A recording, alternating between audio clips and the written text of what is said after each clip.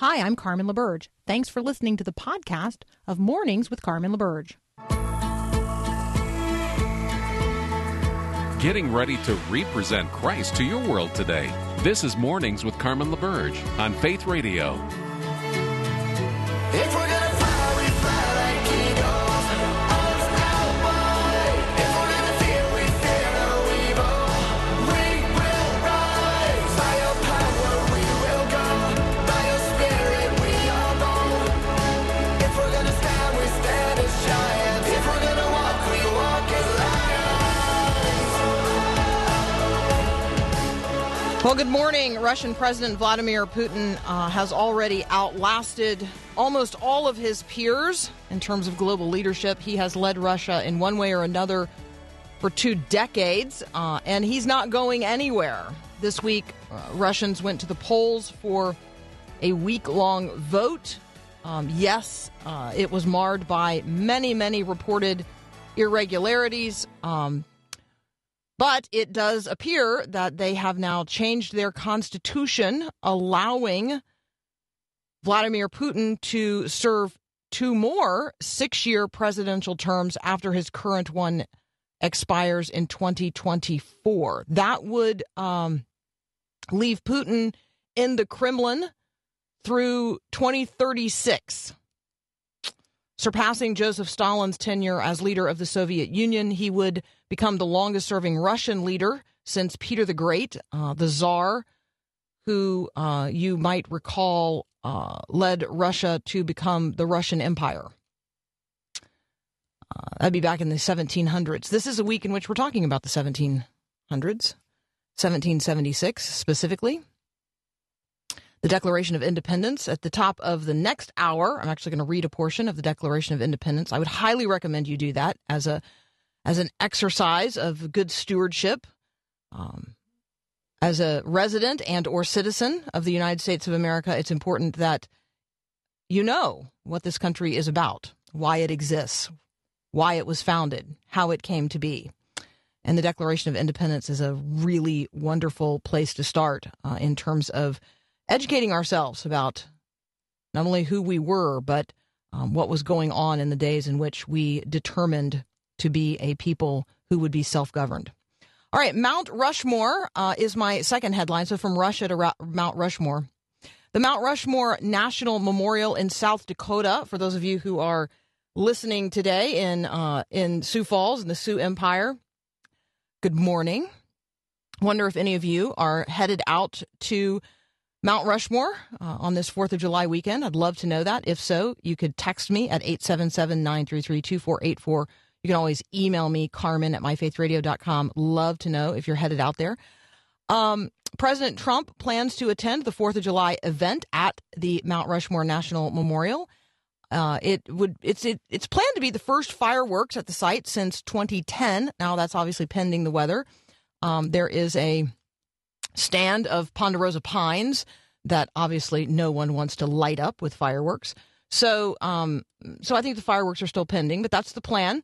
There are lots of media concerns. You'll see them. They're nearly hysterical. Media concerns being raised about plans for a gathering of 7,500 people outside at the Mount Rushmore National Memorial. Obviously, people wearing masks if they want to. It is one of the nation's most sparsely populated states, but the big headline in the New York Times is calling for the destruction of Mount Rushmore. That's something you might want to pay attention to. The New York Times tweeted this. This is it, complimenting an article in the New York Times, slamming Mount Rushmore. Here's what they tweeted. Mount Rushmore was built on land that belonged to the Lakota tribe, sculpted by a man who had bonds with the KKK, and features the faces of 2 U.S. presidents who were slaveholders. So when you read something like that, I know that you have a visceral reaction to it. So do I. So here would be the kind of response that you might want to lift up. The city of New York is land that the Dutch took from native peoples. Dutch settlers actually named the lower part of the island New Amsterdam in 1624. The native people had a different name for it. And then when the English seized the land in 1664, they renamed it again, and they called it New York in honor of the Duke of York. And so the New York Times in New York is named after the Duke of York. And who was he? Well, he was the brother of King Charles II. And that's the guy, along with his brother. So these two guys, James and Charles, King Charles II, and his brother James, the Duke of York, they established what became known as the Royal African Company, the RAC, which, by the way, controlled all English business in the African slave trade. So if the New York Times really wants to right the wrongs of history, it might consider starting with its own name, its own heritage, its own building, the island upon which it's constructed, the city and the state which bear the name of the Duke of York. And they might consider all of those with whom they have done business over the years, for whom they have provided a platform of advertising and advertorials, whose skirts are certainly not clean. So there you go. While we are in New York is now dealing with something similar to what Seattle has dealt with. In Seattle, it was called the Capitol Hill Autonomous Zone. We're going to talk about the fact that the police have now cleaned that out, but man, it is a wreck. It is a mess. In New York, there are now protesters also who have formed a CHAZ. That is the City Hall Autonomous Zone, and the mayor has responded to those protesters by slashing the city's police budget by $1 billion. Yes, billion with a B. All right, we're going to talk with Ben Johnson about all kinds of headlines. He is the rights writer, and he's up next.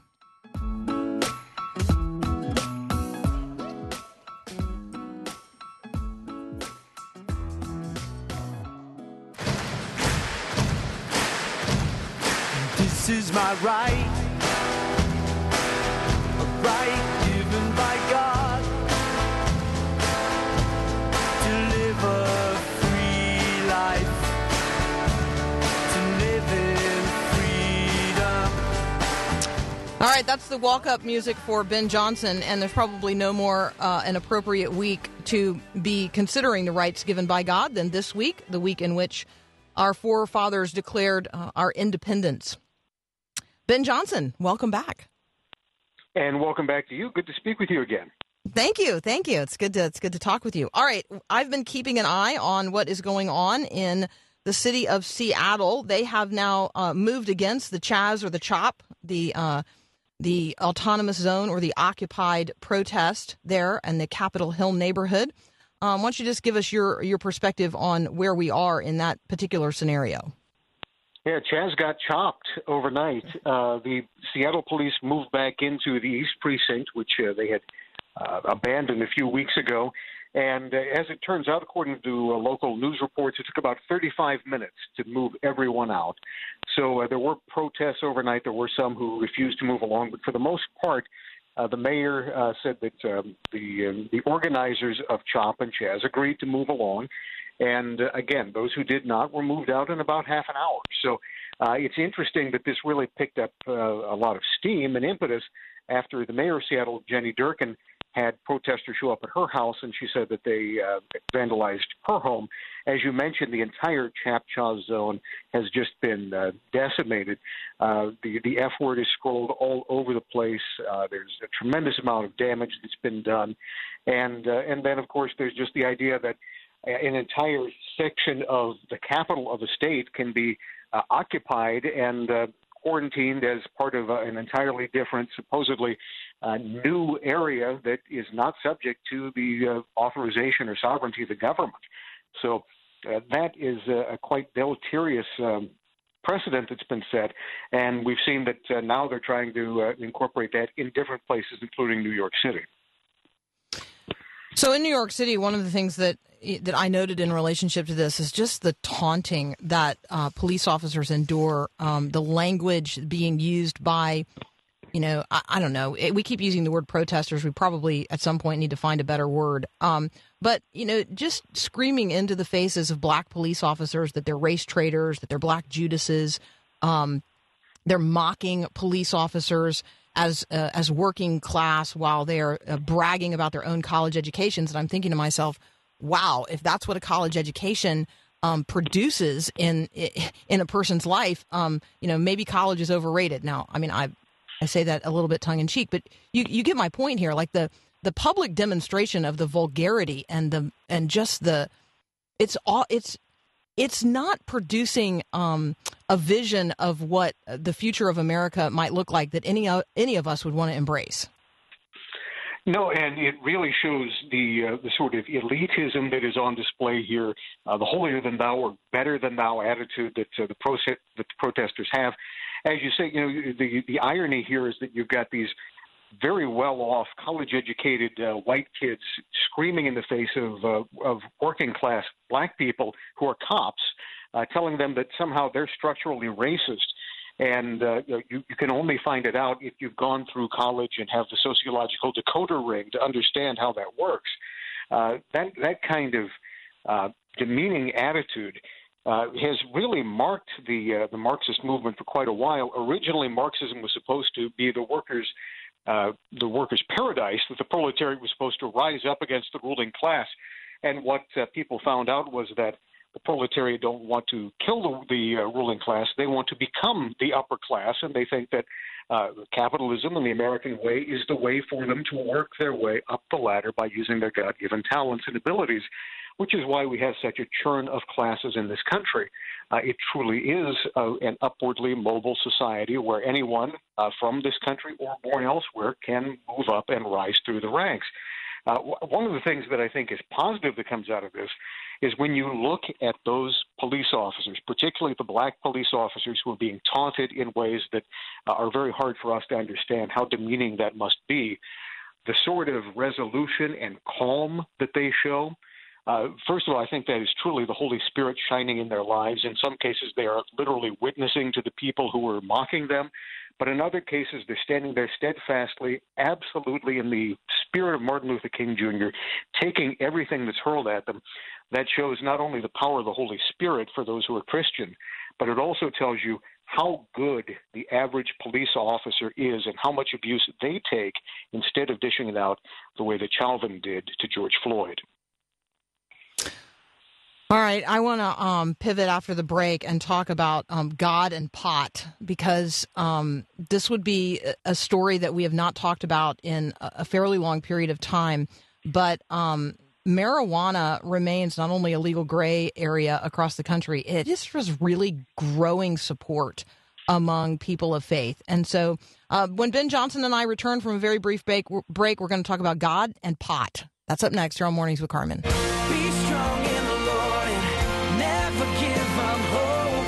You're gonna do great things, I already know. Continuing my conversation with Ben Johnson, you can find him at the Acton Institute. You can also find him on Twitter. He is the Rights Writer. Ben, let's talk about God and pot. It is certainly growing across the country, not only in fields, but it is growing in popularity among people of faith. Tremendously, and particularly among young people who seem to think that it's completely innocuous. There has been a great legalization movement, of course, across the country for some time. As you say, it's sort of a checkerboard around the country, depending on where you live.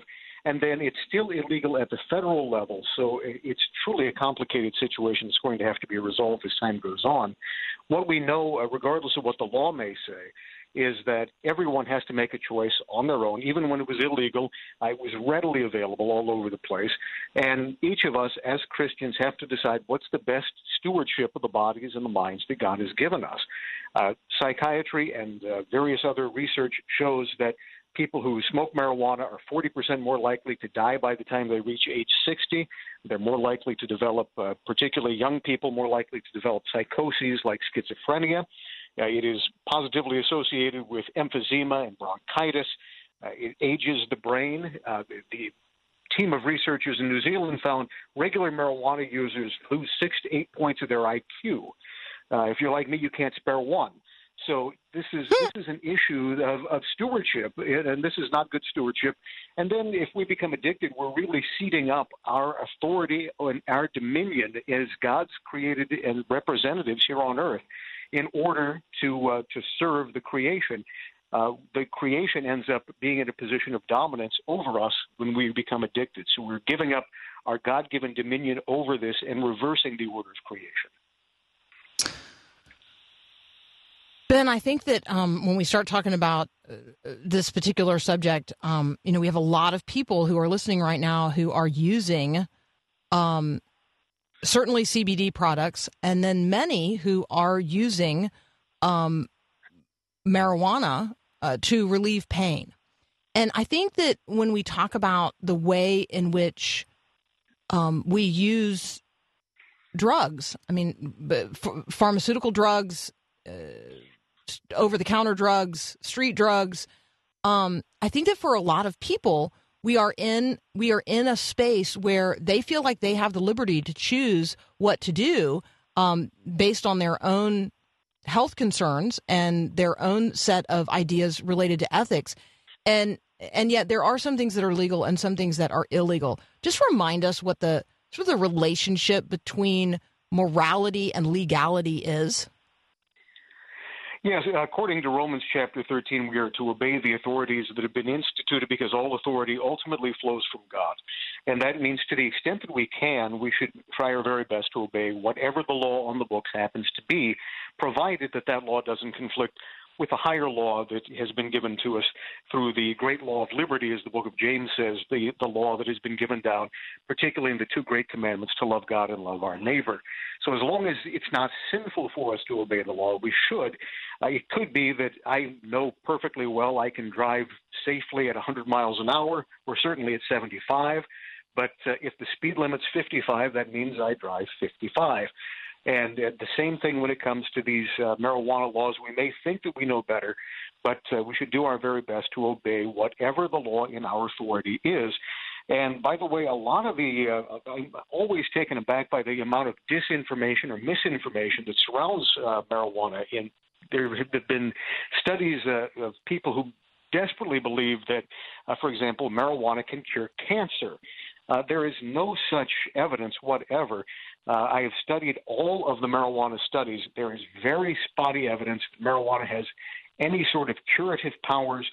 It can sometimes cure nausea or stuff like that, but there are many other cures that can work that don't have any sort of legal ramifications and that don't have the other harmful properties of marijuana that we discussed a little bit earlier. So obeying the law is the Christian duty, and to the extent that we can do so. And many times people who are breaking the law, and by breaking the law, compromising their Christian witness, are doing so in order to follow a pipe dream where the research does not bear out the promise. All right, and then in the couple of minutes we have left, Ben, I want you to pivot and talk with us about the right way to go about seeing laws changed. If I don't like a flag or the contents of a flag, or if I don't like a monument, what's the right process that I should pursue versus some of the processes that we see in play today? And you're seeing it all over the country where Confederate statues are being toppled, and sometimes Union statues are being toppled, in the case of General Grant and even Abraham Lincoln, the great emancipator, and others. But if there's a statue to someone who is repugnant, and there are many across the country, I think, first of all, we need to go back into the background of why this statue is here and why this particular person is being honored. But in addition to that, we need to look at the proper way of going about things, which is if this was instituted and it is public property, it is not okay for a private citizen to tear that down. That statue or that monument or that flag belongs to all the people and has to be removed in a lawful way. The scripture says the law is good if it's used lawfully, and so everything has to be done well and in order, and that includes in the civic government. So if there is something like the Mississippi state flag, which includes the Confederate battle flag on the flag itself, and it represents a state that has a very large African-American population, the Governor, Tate Reeves, has signed a law through the democratic process repealing that flag and authorizing a new design to go forward. That's the right way. It's gone through all of the democratic processes. If the people of Mississippi don't like that, they can vote them out and vote for something else, or they can have a referendum on the matter like they did in 2001 and change the flag themselves. But that's the correct way of going through things. And when you do things democratically, as our founding fathers understood, you get social harmony, you get a buy-in that everyone agrees to abide by the rules, and we all agree to be bound by the majority rule. That's what America is all about, trying to come to social harmony and to move forward progressively together. So respecting God-given laws, and respecting the process of the law. Ben Johnson, thank you so much. Those are excellent reminders. We look forward every week to our conversation with you. You guys can find Ben at the Acton Institute. You can also find him on Twitter. He is the Rights Writer. We'll be right back.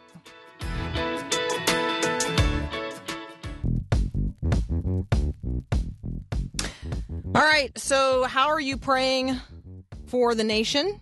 Are you still engaged in prayer? We are commanded by our Lord and Savior Jesus Christ to pray, "Thy kingdom come, thy will be done on earth as it is in heaven." And so how are you praying for the kingdoms of this world today, particularly the kingdom of which we are a part, that one called the United States of America? Kathy Branzell heads up the National Day of Prayer Task Force, which calls us to prayer day in and day out for this nation and the people of it. And she's with me next here on Mornings with Carmen. I met a girl once who was perfect on the outside, but was spinning out of control on the inside. Her mom called her condition quiet rebellion. Hi, I'm Mark Gregston with Parenting Today's Teens. Most people think a rebellious teen is one who's wild and crazy, self-centered and disrespectful. Well, Laura wasn't any of that. She was calm and polite on the outside, but angry and defiant on the inside. When Laura had to deal with the junk going on inside, we found that her quiet rebellion was a direct result of the family pressure to appear perfect. I hope Laura's behavior convinces you of one thing: no one is perfect, and forcing kids to aim for a flawless life can damage their spirit, and it's never worth the risk. When all else fails, moms and dads turn to Mark Gregston for help. Equip yourself with the wisdom you need to succeed at parentingtodaysteens.org.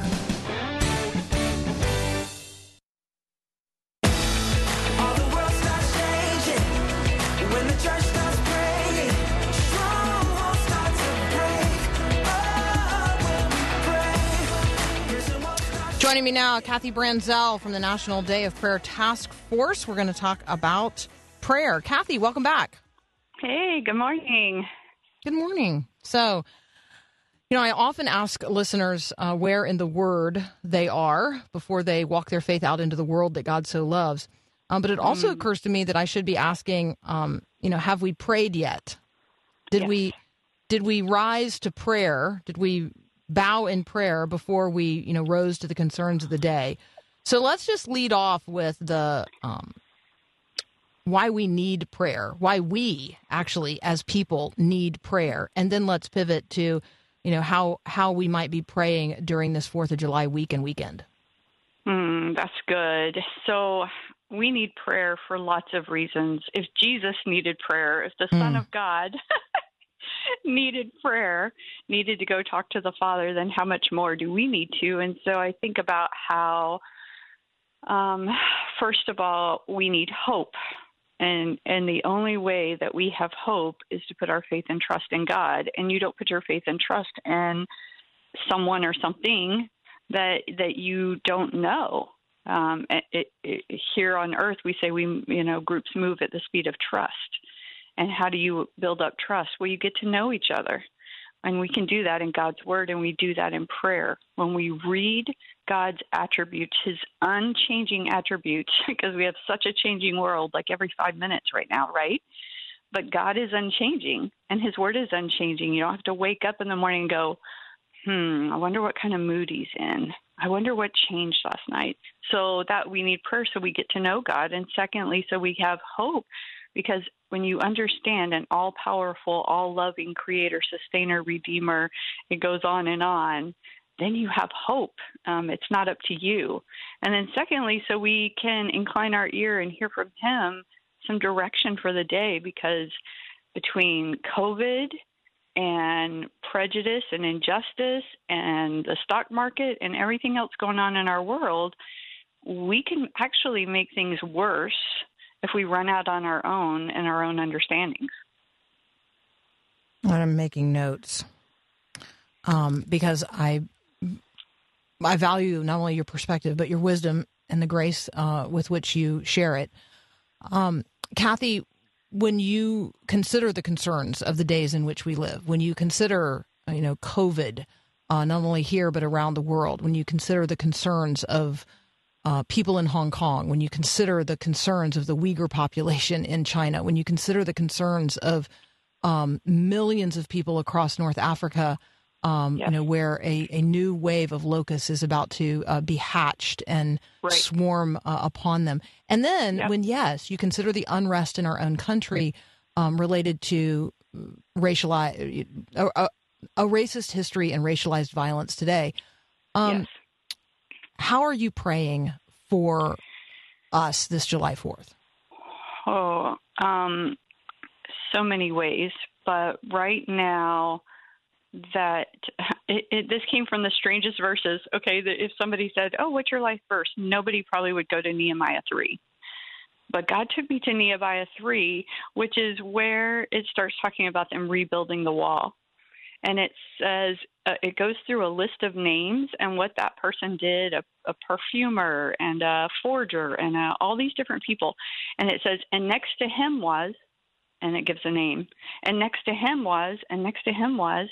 And so I'm praying for a next to one another, a united coming at this with the love and strength and giftings that God's given us, because we were each uniquely, fearfully, and wonderfully made for such a time as this, for such a mission as this, that the only way that that we're going to rebuild across this world, because we've been praying God's glory across the earth, not just across my state, my nation, but across the world.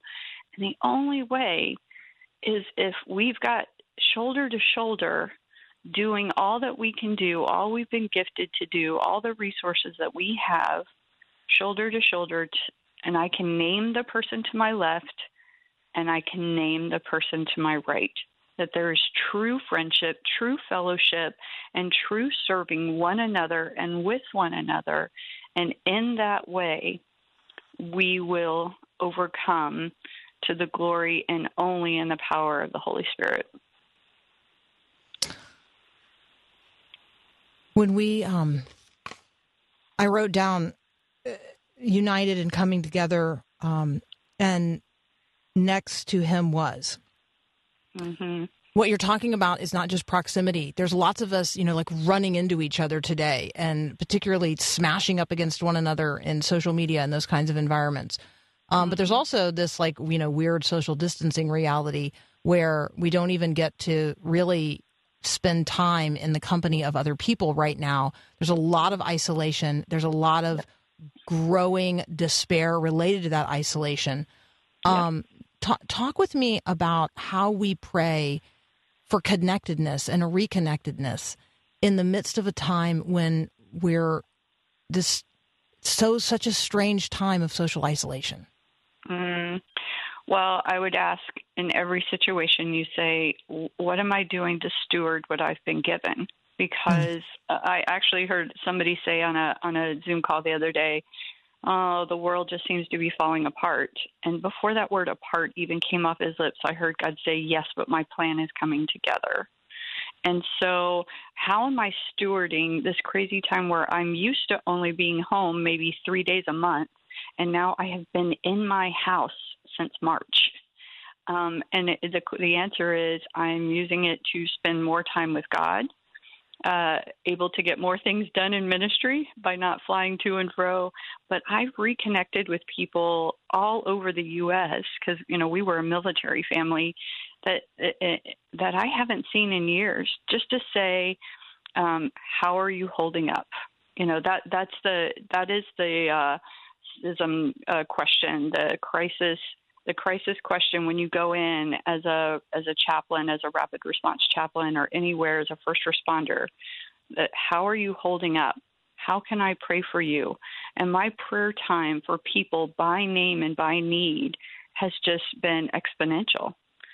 Because that's how I want to steward this time, instead of hopelessness or maybe binge watching something, even something worthwhile.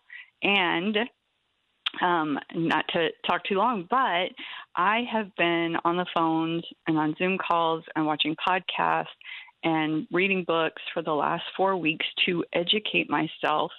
I've been on this learning tour in my home about our past and present problem of injustice and our need for racial reconstruction. And so what can I learn? And then I've been praying into that constantly.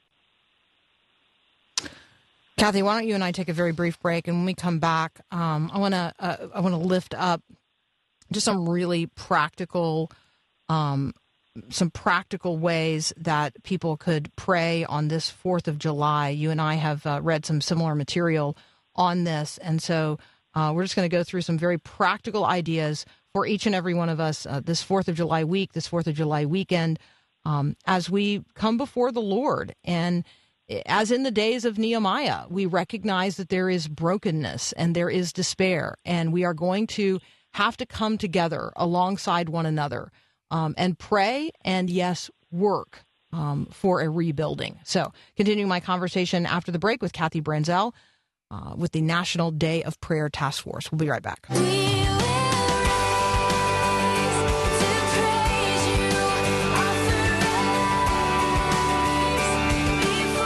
Continuing my conversation with Kathy Branzell, who heads up the National Day of Prayer Task Force. You can follow her on Twitter at PrayCat. Cat is K-A-T, not any other kind of cat. Let's talk about, in fact, decidedly no other kind of cat. Anyway, let's talk about some really specific ways for people to pray on this 4th of July. Yeah, so the first prayer that I would recommend that we spend a lot of time in every situation is first, God, search me. Holy Spirit, just search throughout me and show me where I'm fearful. Show me where I've sinned. Show me anything that isn't of you, that isn't helpful to me and my service to you, and remove it from me. And then when it's revealed to you, confess it and ask forgiveness. And then you always, once you sweep the place clean, you have to fill it. And so pray God's word. Social this and social that is a moving target. Culture is a moving target. That's not what we fill ourselves with. You want to fill yourself with the unchanging word of God and start praying God's word. Read his promises and say, Lord, I cling to those. Lord, I claim those as truth. What you have said in heaven will be done on earth. And then you volunteer, because we're all called to serve him, and you say, Lord, please show me, give me at least one opportunity today to show your love, to live out this scripture, to share the message of Jesus Christ in my life. So we can take this time, and where maybe the church has become a place where the outsiders believe that we're nothing but haters and hypocrites, that we start living out the love of Jesus Christ and prove them wrong. And have them draw near, because we have to remember that those that are rebelling, those that are doing things that are scaring or upsetting to us, don't know Jesus. And until they know him, nothing will change. And so start praying then for others, as you've asked for chances to show and share the love. And you can do that on a Zoom call. You can do that on a phone call. You don't have to leave your house right now if it's not safe and put yourself at risk. This will be controversial, but I would say wearing a mask to the grocery store shows love, because what I'm saying to you is, if I have COVID, I don't want to give it to you. I know people that, it's funny how a medical mask can be so controversial right now, but putting others before yourself instead of living I'm going to do what I want, when I want, where I want lifestyle. We are following scripture that says honor the interest of others above yourself. And then just love. Just love. You have to stop and ask yourself and pray, Lord, show me when I don't have a fruit of the Spirit attitude. Show me when I'm living out rotten fruit instead of Holy Spirit fruit. And then every night and every moment that you can, give thanks and live a grateful life. This 4th of July, we are blessed to live in America. Not perfect, but being perfected. And I've traveled all over the world, and there's no place like home. And so we need to give thanks and live in gratefulness, even in these hard and challenging days, that we live in America, and pray those songs, those patriotic songs, that declare that we're, a nation of God, and we're praying, God bless America, and our Pledge of Allegiance says that we're one nation under God, indivisible, with liberty and justice for all. Turn that into a prayer and just celebrate this season for 4th of July and beyond. I think that the Declaration of Independence, makes at least 4 express references to the reality of a creator God who is, provider and judge. And I think that, and the giver of, the grantor of inalienable rights, like God is the one who gives all of that and creates us in that way. I think that there are so many places, the songs that are celebratory, not only of the nation, but of the God who is very present and stands ready to help us live into the aspirational words, right? Because they're just words unless we bring them to life. And I do think, Kathy, that right now, when people look at those words, there's so much criticism hurled, at actions of people in the past. And so we have to say, yeah, I acknowledge that, but I still want to aspirationally pray that this would be a country with liberty and justice for all. Like, I don't want to abandon that. I don't want to abandon one nation under God, indivisible.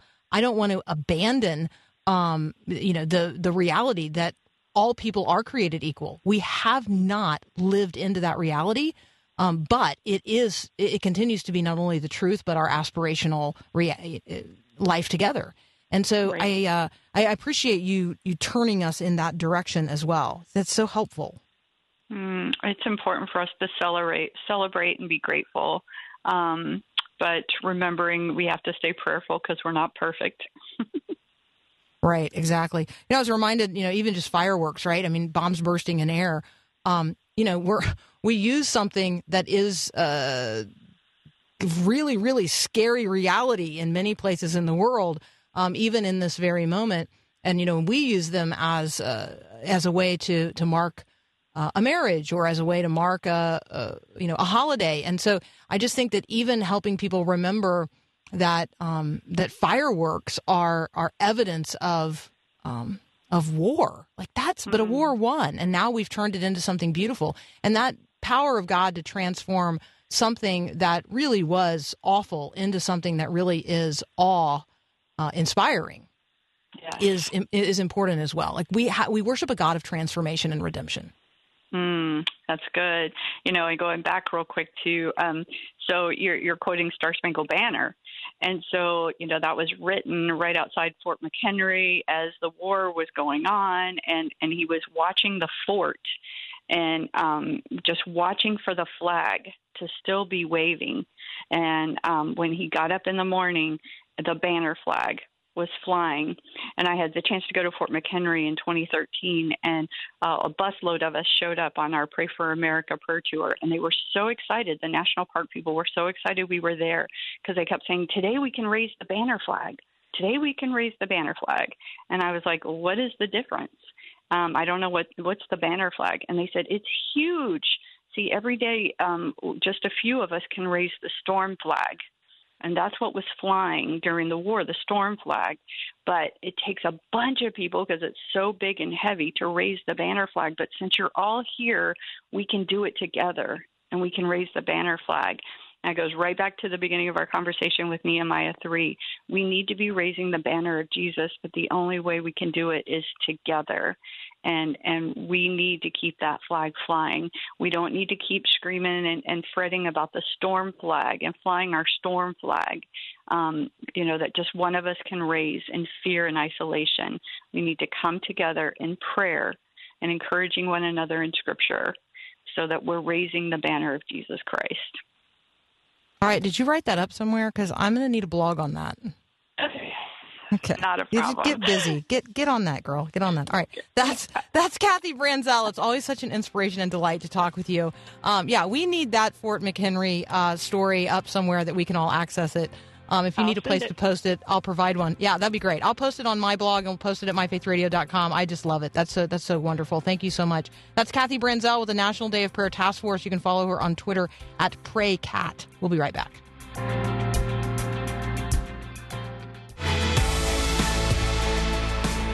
All right, we got a whole nother hour up next. We're going to read a portion of the Declaration of Independence at the start of the next hour. We're also going to talk with Dr. Peter Kapsner. We're going to talk about death, and we're going to talk about the death of a particular individual, Carl Reiner. And we're going to talk about humor, and we're going to talk about what makes us laugh. And then we're going to talk about the fact that death is really no laughing matter if you are not a person of faith. And so we're going to delve into that. And then Josh Chatraud will be here with me. He is an apologist, but man, he has written a really great book on telling the story of Jesus Christ, telling the story of God's redemptive power and the gospel in a way that really leads us into the kinds of conversations that I advocate every single day. So the book is Tell a Better Story, and it is what I would describe as an entree into conversational apologetics. I wrote a book on it as well, but mine's a few years old. So now we're going to talk with Josh about his book. It is similar in terms of its approach and content, and I just really appreciate his spirit in writing it. So all of that up next in the next hour of Mornings with Carmen. If you miss it, check out the podcast at myfaithradio.com. We'll be right back.